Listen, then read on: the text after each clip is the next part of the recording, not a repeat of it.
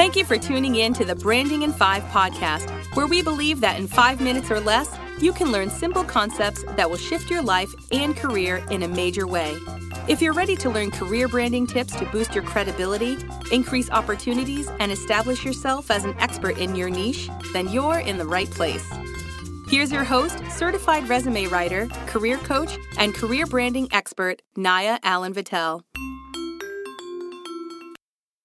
The fear of being visible is something that most of us have experienced at some point in our lives. For years, I struggled with calling myself an industry expert.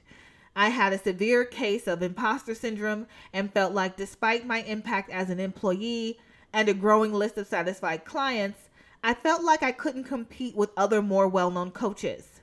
I was scared to put myself out there, and too many talented women think this way.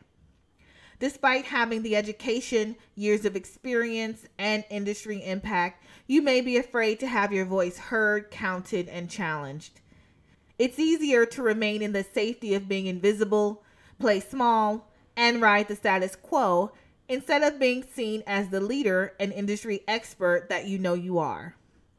So here are some tips from my experience to help you overcome the fear of visibility once and for all. Number 1, find the root. Fears are developed over time, and it's essential to do some soul searching to locate the root of the fear and dig it up by the source.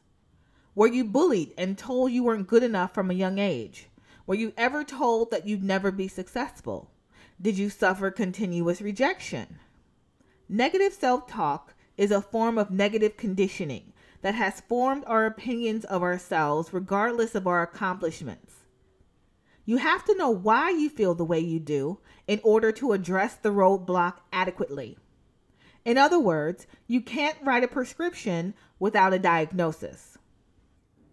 Number 2, replace fear-based thoughts with new ones.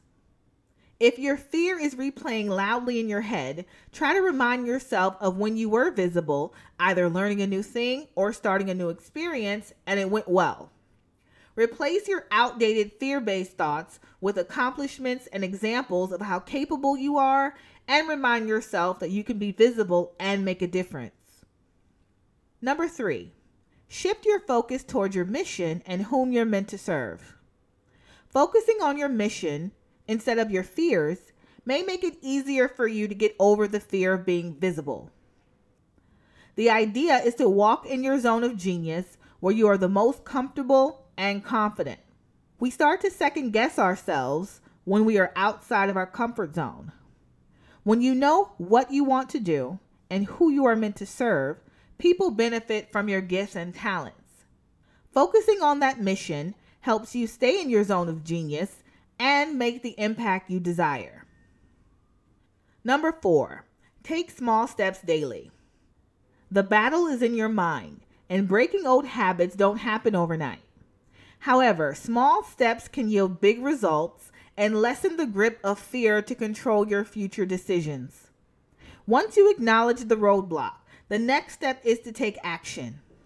I'm sure you've heard, feel the fear and do it anyway. But it's not that easy when you're facing debilitating anxiety and self-doubt.